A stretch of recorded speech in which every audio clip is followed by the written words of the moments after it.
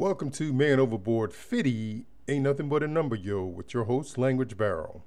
Sponsored by the Wolf's Pack, America's by invitation only men's friendship, support, and networking group, where the one become many and the many become one.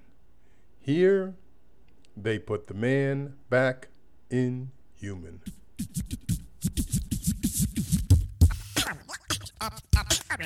I like to introduce my man. I like to introduce. Hello, everyone. Welcome to Man Overboard 50 Ain't Nothing But a Number, yo, with your host, Language Barrel. Due to the recent completion of graduate school, we had to make some changes to the format of the show.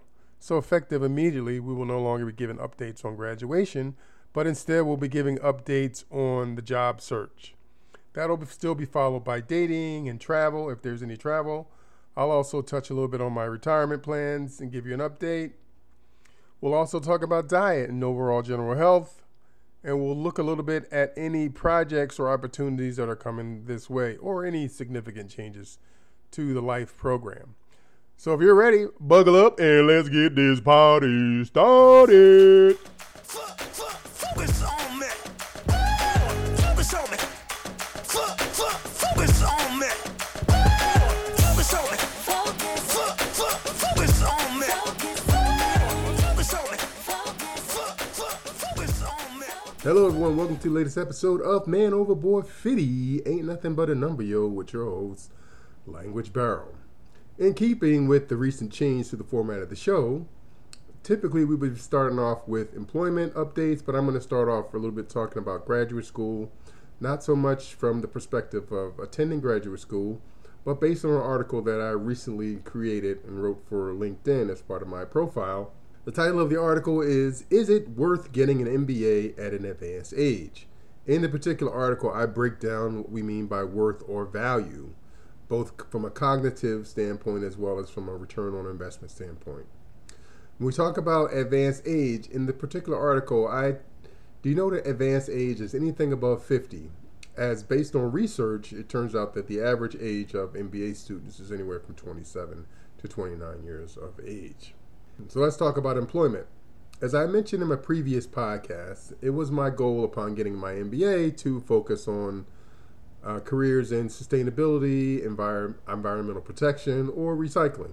It's been pretty hard or nearly impossible to break into those industries with the limited experience that I have. So I'm also in the interim submitting applications in my resume for positions in healthcare or health management. But this time, instead of looking exclusively at the quality arena, I'm actually looking at the operations end of management. Because my goal is that if I remain in healthcare, it is to eventually managing my own facility. So that's where we stand with that.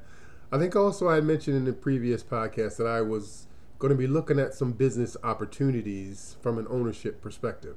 And so I did a little research and started looking at some businesses. And from a viability standpoint, I actually did some preliminary research and started looking at some owner-operated businesses that I could get involved in that have a high success rate. Expedited van, independent cargo operators, and also the owner of a laundromat or vending operation. And after doing further research, I determined that those industries would be something that I would do as a side hustle or side job, not as my primary way to earn a sustainable income. Next up, we're going to look at dating. Enrolled in an online dating program, Colombian Cupid. And I really wanted to talk briefly about kind of what I experienced. So I was previously corresponding with a few young ladies, and this involves like pictures on a profile. I don't understand, I guess maybe I do understand why people would submit pictures that are so far out of date, like 10 to 15 years from their current position, but I think it's a fruitless effort. Now, one thing that I will strongly encourage that if you're in any way involved in online dating or online correspondence, that at some point before you decide to make a visit to meet this person or encounter this person, that you do video chats or actual where you can actually see the person live and determine if the person that you've been corresponding with is the actual same person that you will be meeting once you travel to that location. I can't stress that enough. It just seems to be that for whatever reason, people create these artificial profiles online as part of their dating profile. And so when you meet them, you could be in for a major shock to find that the person you thought you were dating online is not the person that you actually meet, and in some cases may not even be of the same sex or gender that you thought you were corresponding with. So just be careful out there. Okay, so we're going to move on to the next thing, which we're talking about. Next up would be salsa or activities. As I also mentioned, I had injured my shoulder. See a physician in urgent care because I thought it was a dislocation. It turns out it was really just a sprain or a minor tear in the tendons. That specific physician referred me to a physical therapy therapist so that I could actually start working on the muscles and re-strengthening the muscles. Since that time, I've actually gone to a physical therapy provider and started my physical therapy process. And one of the things that the physical therapist denoted immediately was that it was not, from his examination, it did not appear to be a sprain. It appeared to be strictly a muscle injury. So we set up a routine or a schedule for me to actually go to the physical therapist twice a week, and in which time we worked on muscle strengthening exercises. After about 3 weeks of this, I really thought more than a muscle injury. It felt to me like a small tear. And so I've gone back to meet the therapist this week, and he pretty much confirmed my suspicions that based on his experience, it appears that it's possible that there could be a small tear or small rip in the tendon. Not severe enough that I would require surgery, but severe enough that without the physical therapy, it would in fact limit my movement. I discussed that it is very likely that this is a self-limiting injury, and that with the appropriate rest and nutrition and exercise, I can return to normal range of motion without the intervention of surgery. So that's where we're staying. I think we're currently on visit 5 or 6 in this process, and I'll keep you updated as I get more information. Salsa. Not much to update on the salsa scene. Shoulder is better, so I can do some dancing when I'm at salsa locations, but it is still very weak, so I have to be very careful and very restrictive about any exaggerated movement that involve the shoulder or the shoulder cap. Diet and exercise. I must admit that the injury to the shoulder has greatly restricted my physical activity. I haven't been going to the gym lately or spending a lot of time in outside activities. The one thing that the physical therapist did encourage me to do is to return to some form of physical activity, whether that's in the gym or whether that's individual activity that I can do at home. The recommendation is for high repetitions and low weight as a means to strengthen the shoulder. Diet. I'm also involved in the keto diet, and I've been involved in the keto diet for the past 3 to 4 months with an overall weight loss of approximately 30 pounds.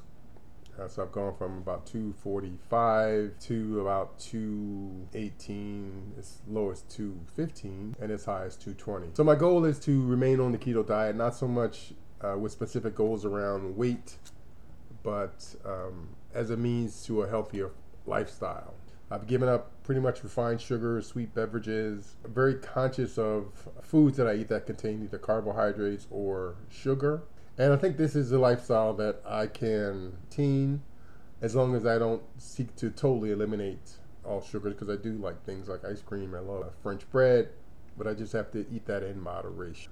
As typical with the closing of my podcast, family, I like to leave you with a little words of wisdom, and it goes a little something like this. Jukebox Love Song by Langston Hughes. I could take the Harlem night and wrap around you. Take the neon lights and make a crown. Take the Lenox Avenue buses, taxis, subways.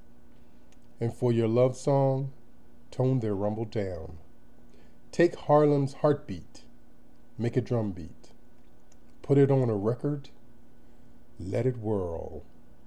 And while we listen to it play, dance with you till day. Dance with you, my sweet brown Harlem girl. Dancing, dancing, dancing. She's a dancing Machine. Oh, baby, move it, baby. Automatic, systematic,